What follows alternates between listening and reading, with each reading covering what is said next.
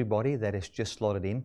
It's good to just bring this message to you in this live broadcast and just to see how the message of grace is going out all over the world. Now, where I can sit here knowing that there are people sitting, watching on their phones, tablets, or computers, and where we can share this gospel together.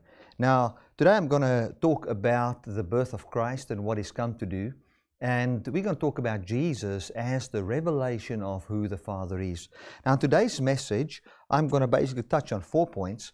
The first one would be the lie in the Garden of Eden, what the lie did to people's minds and their way wherein they perceived God, and how that then, in the second point there, filtered into what people and how they read the law.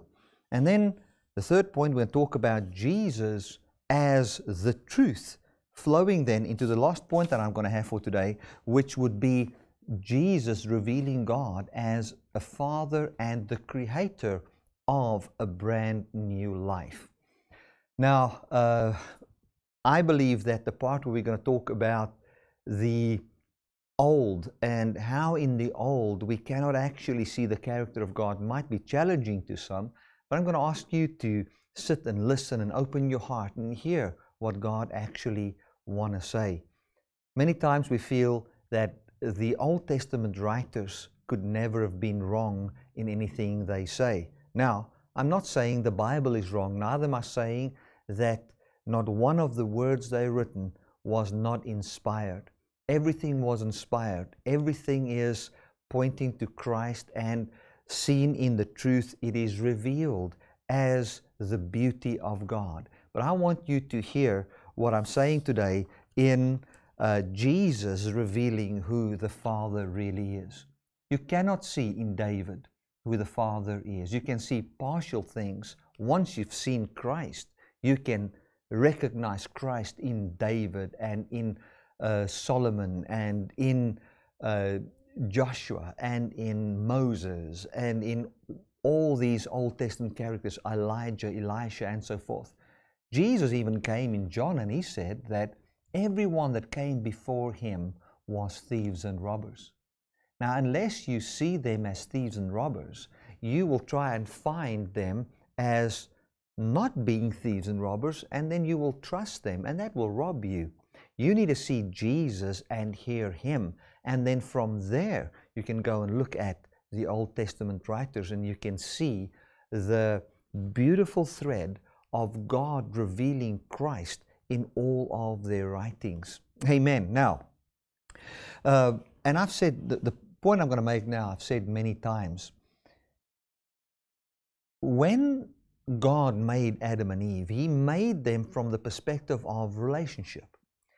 The only way wherein He could create and bring forth who He is and have His kingdom live in Adam and Eve was from the platform of a love relationship, wherein He would be the creator of everything, and then as they are then part of this creation and see what God has already created and see what God has done, and as they rest in His work, you would find that God would then expand this creation into every part of the world. We need to understand that the world was without form and void, and that the world became that way. And as the world became that way, and as there was that darkness, God came and He brought forth a new creation, and He wanted this very image of God, which was Adam and Eve, to multiply and flood the earth. And the only atmosphere wherein that could take place is in an atmosphere where the Almighty God has done everything so perfectly that He Himself rests from all His work, and then man can behold everything that God has done and rest in everything that God has done, and then God would so multiply or manifest His kingdom in all the earth. And so everyone that is born will be a co-sharer and an heir of the very life of God, wherein everyone can experience what it feels like to be like God, where they can feel what it feels like to love, to be kind, to experience experience mercy and to give mercy. Yesterday, we went and just gave to some people for Christmas time, just random people. And as we were driving to these people's house, I said, what a blessing it is to be able to give. And that is the kind of thing that God had in mind here. Now, I'm not hinting on giving towards the ministry. What I'm talking about here is sharing in the life of God. And what I could say to my kids is that we all have to be at a place where we can see that God has worked, He has earned, and He is now giving towards us. Then we become the recipients. We receive. And after we have freely received, that receiving and the love of God towards us in what God has already done creates in us a brand new heart. And then we experience that generosity being born in us. And then we go and we are the very image of God in the earth. Or we can say we are like Him in the sense of we love like Him. And what a beauty it is to go to someone, give something to him, and as you give it to him, you see tears in their eyes, and they were so grateful because it was unexpected, and they see how God came through for them. And where you can share in that quality of life. That was God's dream from the beginning. That could not come through rules and regulations. Now, the foundation of a relationship wherein you will be a recipient or where you will receive is trust. If you don't trust someone, it's very difficult to receive from him. It's also very difficult if lies are told about somebody that you need to receive from, to believe everything they say. You will start to doubt their motives. There will be a filter through which you will interpret everything they say. And that's exactly what happened in the garden when Adam and Eve Eve basically was deceived and led astray by the devil. A lie was told about God. And that I've said many times. And I want you to have that reality settle in the depth of your heart. That a lie about God was the foundation of all pain and all hurt. Satan came and said, did God say you should not eat of this tree? Did God basically say, and for those of you that follow the ministry regularly, did God say that you cannot have life by your own works? That is what he said. And then they basically said, yes, God said we cannot eat of that, because if we go there in our mind, if we start to believe that we can have life by our own works, we will surely die. And then he says, no. God is scared that there will be someone like him outside of him giving him that life. He's scared of having another God in the world. He is competition driven. And when Satan deceived Eve, and I believe it wasn't just in a one-time encounter, it was many times in speaking and thoughts that was going in her mind on these things, and she fell into this. The first thing that happened was fear towards God. And then when the very same God that gave them everything for free, the very same God that made them, put them on the earth, the one that created everything they had, the one that actually put the very breath in their mouths, the one who gave them the earth and the garden and everything that has only been good, that has never been bad, all of a sudden they had fear. And from that fear, they looked at God. Everything God did would then be interpreted in the light of this filter of distrust. Let's look at it. When God came and He walked in the cool of the day, and He came and He walked with Adam and Eve, what happened? As He would normally walk with them, and the idea of the garden story is that He would fellowship with them, walk with them, in today's terms, have a good relationship, father-son relationship, where He influences them with what He has done and who He really is. And in that, they receive this truth, and it shapes their belief, and so who He is manifests and multiplies. That's the idea.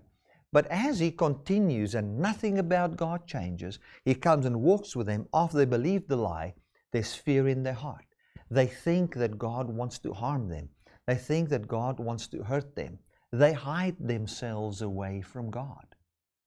And then from that point, they went out of the garden, and with that mindset, they, we can put it this way, went into the world. With that mindset, man was formed and shaped. And not the image of God, but the very distrust that there is in man covered the earth. And man naturally, from his own ability, would look at God and have a wrong interpretation of who God is. And from that mindset of God is the one that wants to harm, God is the one that wants to hurt, we need to actually be afraid of God, and then eventually coming out from the bush where you are hiding and still talking to God, but walking away, still having some form of a fear. Like I was setting up the program for YouTube, and on the, one of those suggested videos there, one of the videos there was a lady that was standing there, and they've got this big spider, and they put the spider walking on her face. Now, they must have told her, this spider will not bite you. And we've done this a 1,000 times with people, and he didn't bite anybody. And the spider is not poisonous. And this, and this, and this. But as she goes and she allows them to put that spider, it's a massive spider as big as my hand, on her face, you can see the fear inside her, although she's doing it. And that to me is a good picture of how man actually approached God. It's like, okay, God will not harm me, okay, but I still go with a fear because I'm not seeing God as the creator, but I'm seeing Him as the dictator.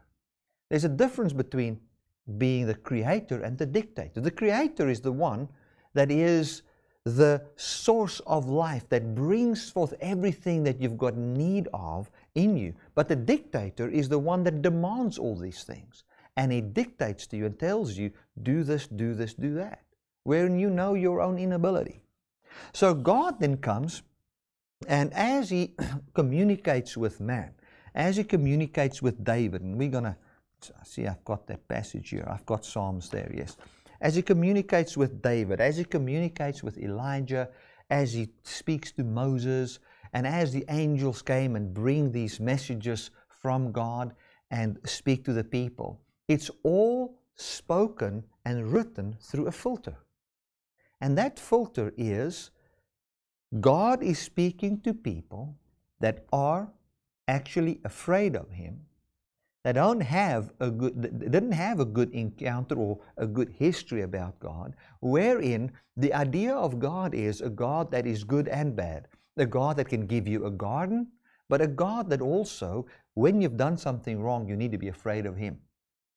And fear rises in your heart, and you are ashamed, and it's all of a sudden a measurement thing, wherein you interpret God through your own ability, wherein you see your own death, and you start to project the death towards God, and says that He is the source of this death. He's the source of my pain. Now, I'm saying all of this because it's very important for us to understand that the writers of this book, the people who wrote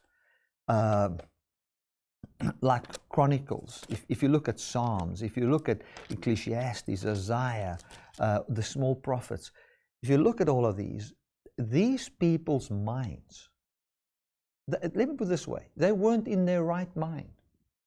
It's like Elijah.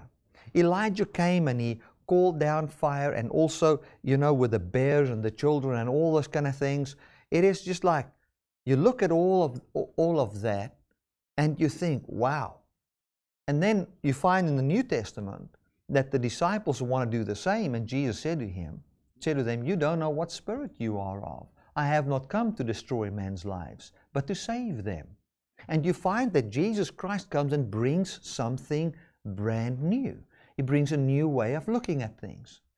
I want to go so far as to say that if we look at passages like Hebrews chapter 2, and I want to just read Hebrews 2 from verse 2, just verse 2 there, it says, For if the word spoken by angels was steadfast, then every transgression and disobedience received its just recompense of reward.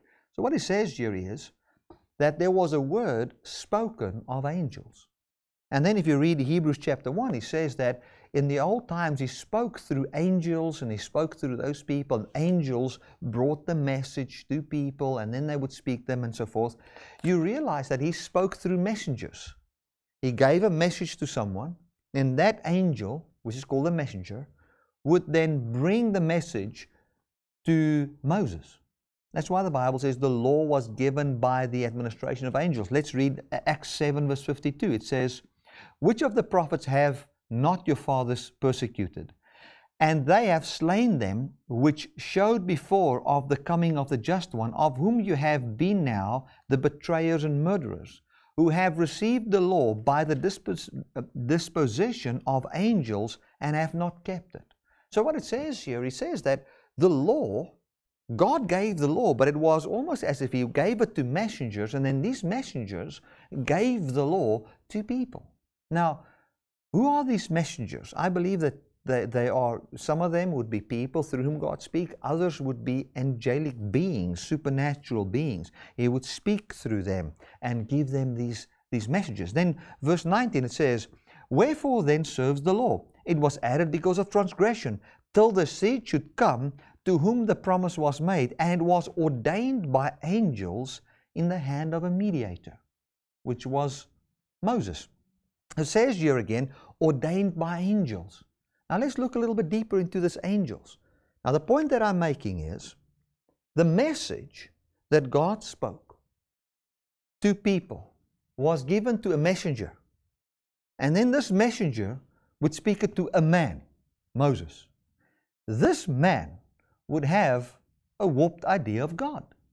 Then as he would see the very glory of God, or the message that God gives him, he would interpret it in his view. And then he would speak it. And we can clearly see that in, and I've mentioned this many times before, in Exodus 34, where God came onto the mountain. And when he was on the mountain, he said, I am the Lord God. And he explained how good he is. And the moment Moses went from there down to the people, he was very angry, and he basically, from his perspective, didn't come and see a God that is merciful and gracious, that can pardon sin and set people free. He should have gone down and said, people, what you've done here is wrong, but I've got good news for you. God is a God that can set you free from what you're doing. You don't have the ability to be set free from this, but our God is a merciful God, and He will be merciful to whomsoever He wants to be merciful. And I have asked Him to take us for His inheritance, to come live amongst us and pardon all our sins. And He came and He told them to grind the golden calf and drink it. And I mean, it was so many things that happened there, which when we read it now in the light of the good news, we can even see the types and shadows in that and what Christ has come to do for us. So I'm not throwing anything away, but what I'm saying is this. Moses heard a message from an angelic being. When he heard a message from an angelic being in the giving of the law, I mean, there was time when God appeared to Moses given, but what I'm saying is Moses didn't understand. These angelic beings, they also didn't really understand what was going on, because this thing was a mystery, hidden for ages and generations. And the scripture says in 1 Peter 1:11, now listen to this, it talks about the prophets. It says, searching what manner of time the Spirit of Christ, which was in them, did signify, when it testified beforehand of the suffering of Christ and the glory that should follow, unto whom it was revealed that not unto themselves, but unto us they did minister the things which are now reported unto you by them that have preached the gospel unto you with the Holy Ghost sent from heaven, which things the angels desire to look into. So what he's saying is that there were angels. God gave them messages, and this is my point. They took that message, just word for word as God would say it, and then speak it to people. They didn't come with an interpretation from a point of understanding. The angels didn't come with understanding. Understanding, revelation, and truth came through Jesus.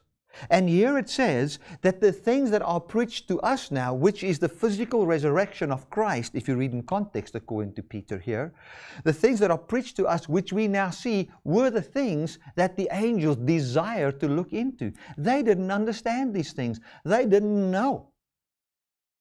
The demons, the angels, these things, they didn't know what was going on. For have they known? Have the people of that time known? They wouldn't have crucified the Lord of glory. So they didn't understand what was going on. So when we look at the old, we need to understand. I'm not saying the angels gave a wrong message. I'm not saying that. Neither am I saying that any of the scriptures aren't interpreted. I'm just saying that when you look at something that comes from an angel, you need to understand that Peter said, even if I or an angel come and preaches a different message than what I have preached, let him be accursed.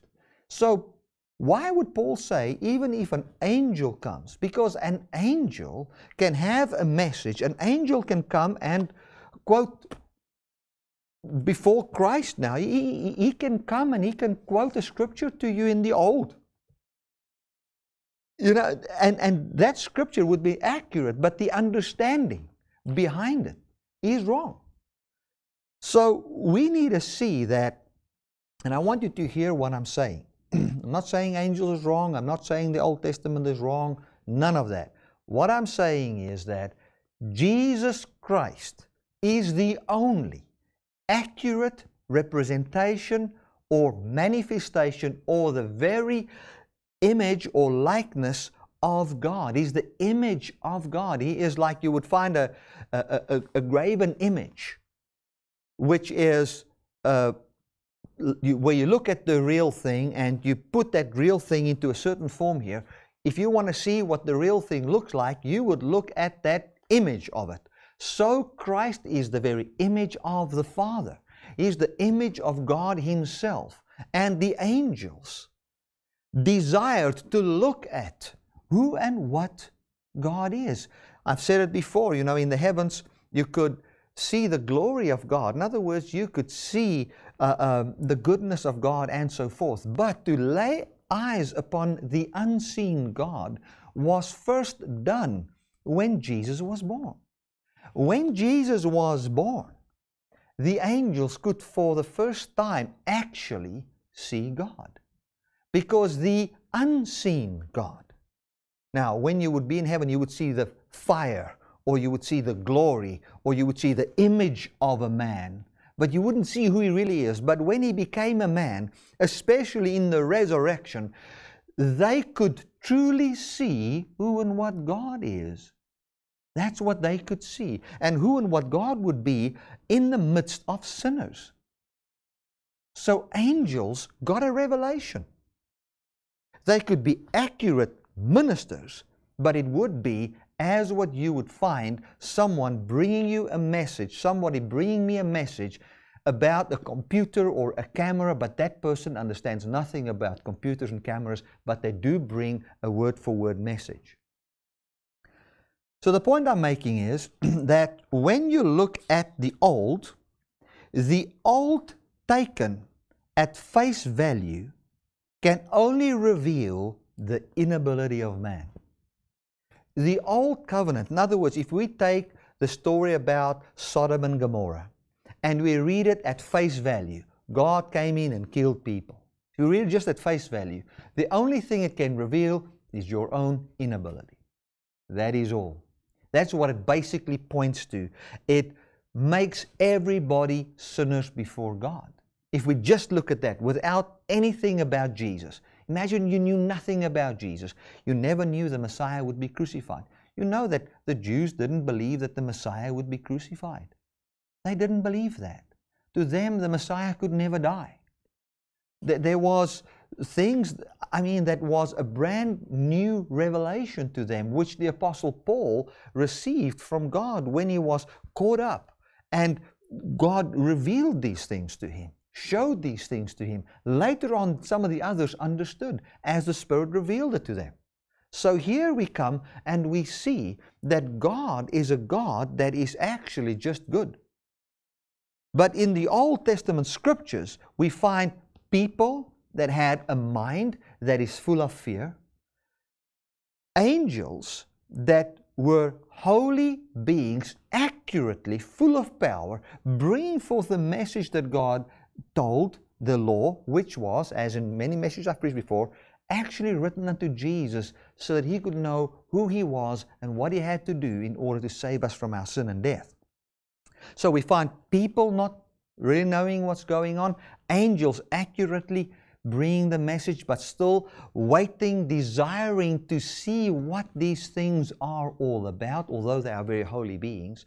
And out of this old system, we find that God says there is a need for the new. And if there is a need for the new, it means it talks about the imperfection of the old.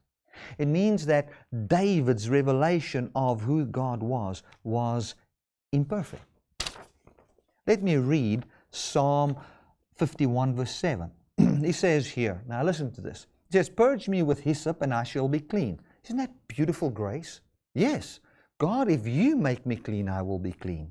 Wash me and I shall be whiter than snow. If you wash me, I will be clean. Can you see how he's starting to see a little bit of a glimpse of who God really is? Then he goes on, he says, "Make me to hear joy and gladness, that the bones which you have broken may rejoice." So all of a sudden it's, God, if you make me clean, hallelujah, but you've broken me. You're killing me. Can you see the mixture there in the life of David? That is why when we read the new, we can read the new in the light of thanking God for revealing Jesus, and now in Christ we can look at these old things and we can really see that the devastation of approaching God outside of Christ. That's why when you look at many different religions on the earth today, you find a good side and a bad side. But in Christ, you find the goodness of God. Now, man was in this big dilemma, and God wanted to cure this. And this is what he did. John chapter 1, verse 1.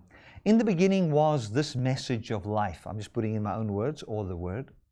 "And the Word was with God, the Word was God. The same was in the beginning with God. All things were made by Him, and without Him was not anything made that was made." Can you see how John comes and he puts the focus on God being the one that makes things? That we shouldn't be thinking we the one that make a holy life or make a new life or anything. He wants us to understand that. He says, "In Him was life, and the life that Jesus had in Him, the eternal life, and the life He lived and what He did, is the light of man." So, in order for us to be enlightened, we had to see and behold the very life of Jesus.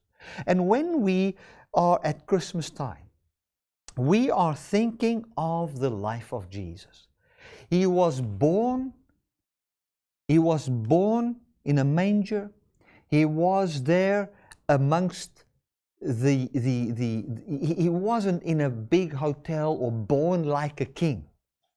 He was born there, and in a way that most of us would never have in a place never of us would have our kids born. And He was born like nothing. And He came and He was fully identifying with man, not finding His identity in where He's born or any of that. And we find the message of God where God says that the least, the most obscure, I'm not ashamed of. And I'm not fazed by if you're poor or rich or any of those things. I see the value of a person. I can be born that way. And He comes and is born as a normal human being. He learns and obeys, and as He starts to deal with people, He deals with them in kindness and love and goodness.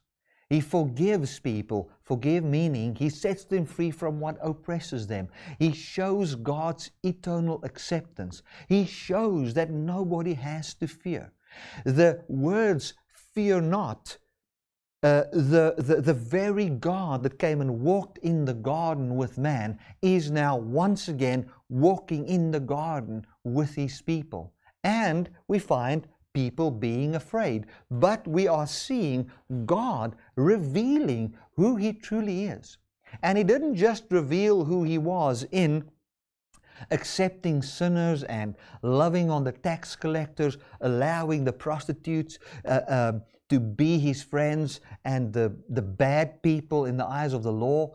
Like the people said, if He was truly a man of God, He would have known what kind of a woman this is and that she should not touch him, because He knew that a person's dirt cannot make him dirty, but His holiness makes them holy. That's what He knew.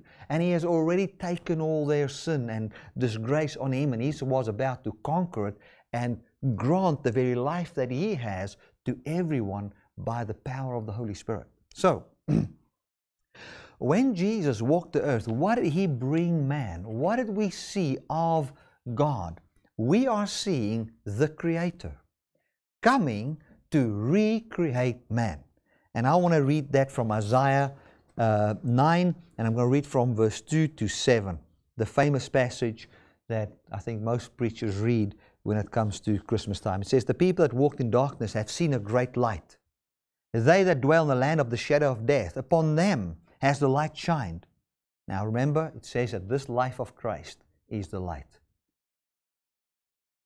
Jesus said that if the light in you is darkness, how great is that darkness?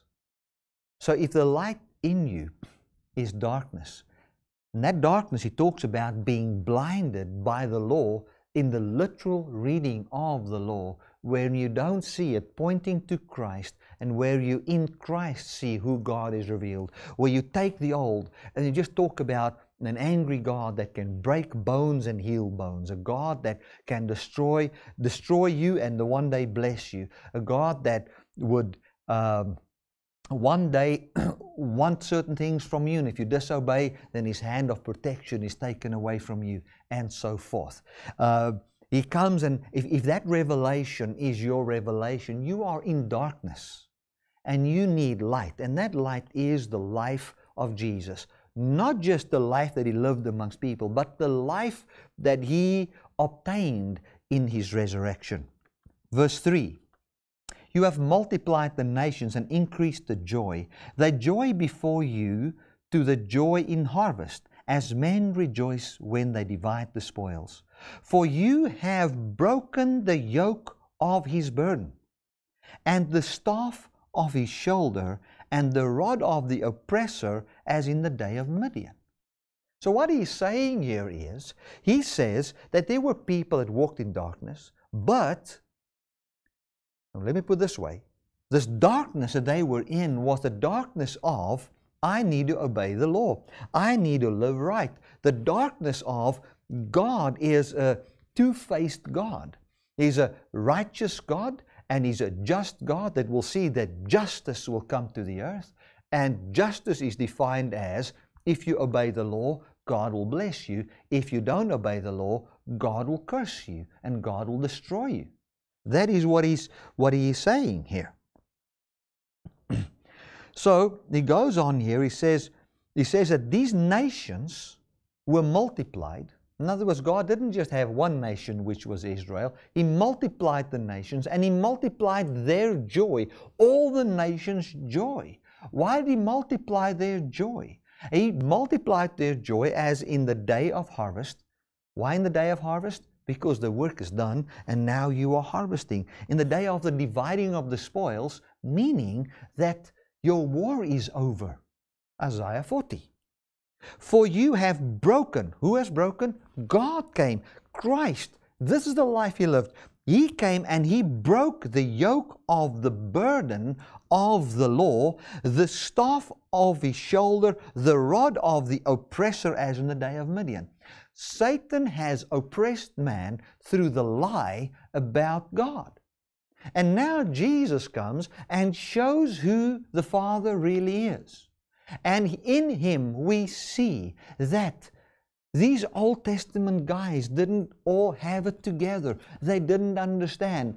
Guys like Abraham would still go to an Afrikaanse terpentynboom. I don't know what the tree's name is in English. He would go at certain trees and build an altar unto God, because it was the custom of that time that if you build an altar next to a certain kind of a tree, that you've got a portal and an opening to the spirit world. Can you see how these pagan ways of worship and the Chaldean way of worship was mixed in with Abraham's way? And from there, he did believe God, but there were many things that he carried out of his old system, and we cannot see in Abraham a perfect representation of the Father. Neither can we see it in David, neither can we see it in any of the old, and everything they do, we cannot take at face value, but we have to say it needs to be spiritually interpreted in the finished work of Jesus Christ. And there, in that finished work of Christ, we are seeing that God was not going to break the people that didn't obey the law, but that He was coming to break the yoke and the burden, the staff of the shoulder, the rod of the oppressor, as in the day of Midian.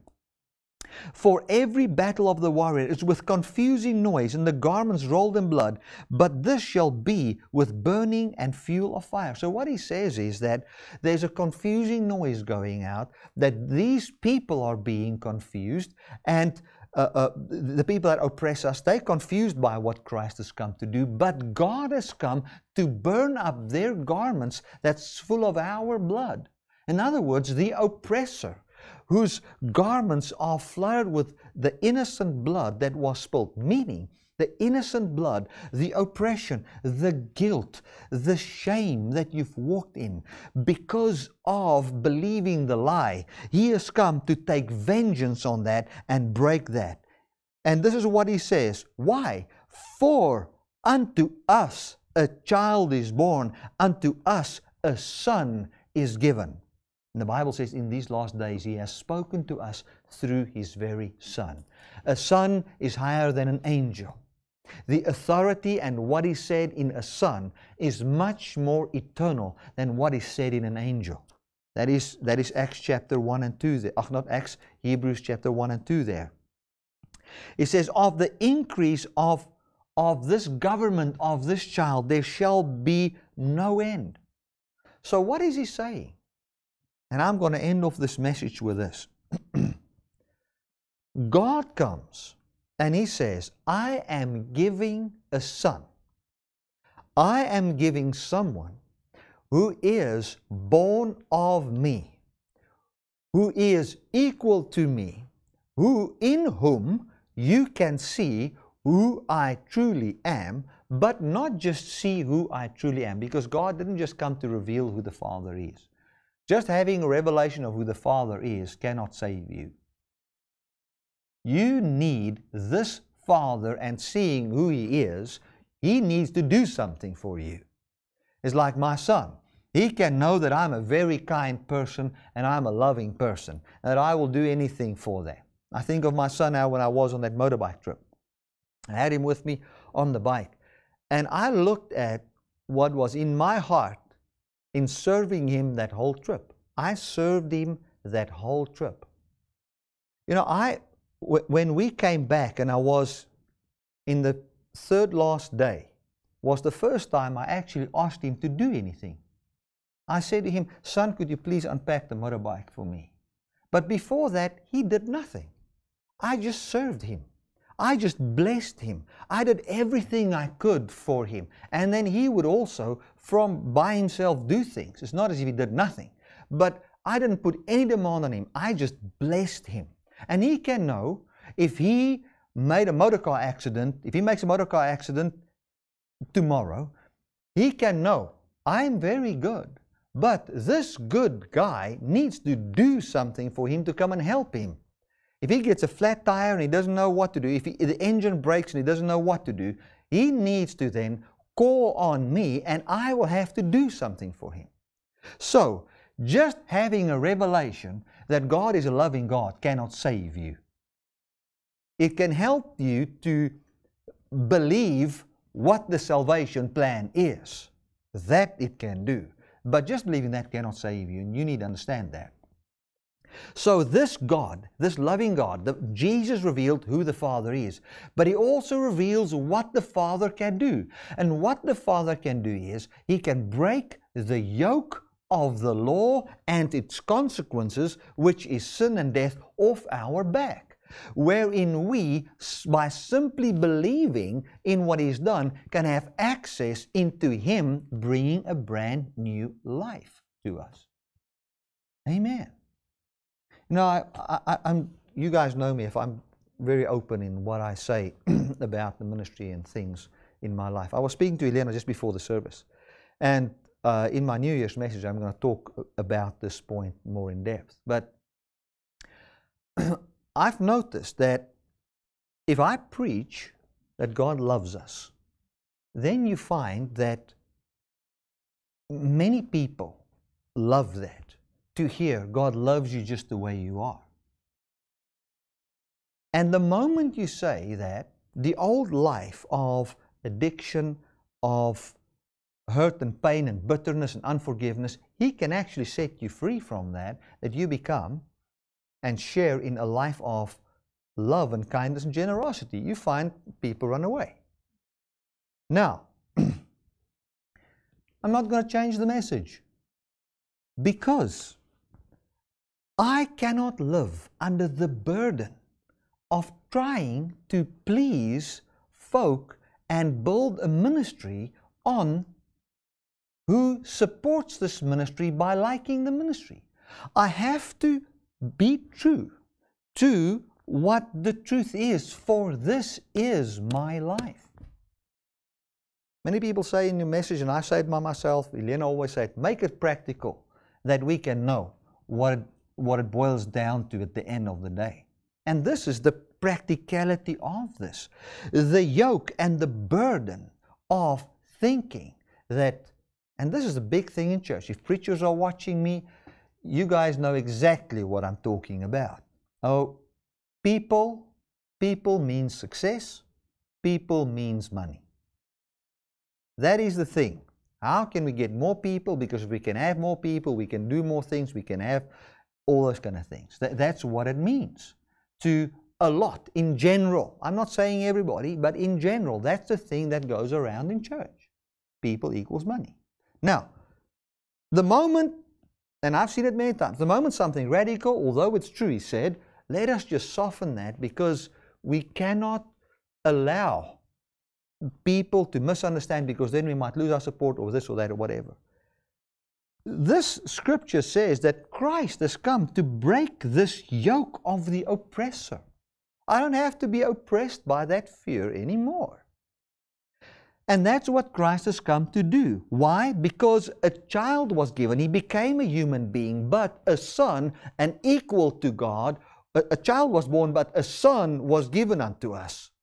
And that son that was given unto us means someone born from God, of whom we are now partakers, is given to us, where we don't ever have to live under the burden of thinking and fearing, not having, fearing things, trying to create life by pleasing people. And you don't have to do that. You can genuinely love and be kind and be good and so forth.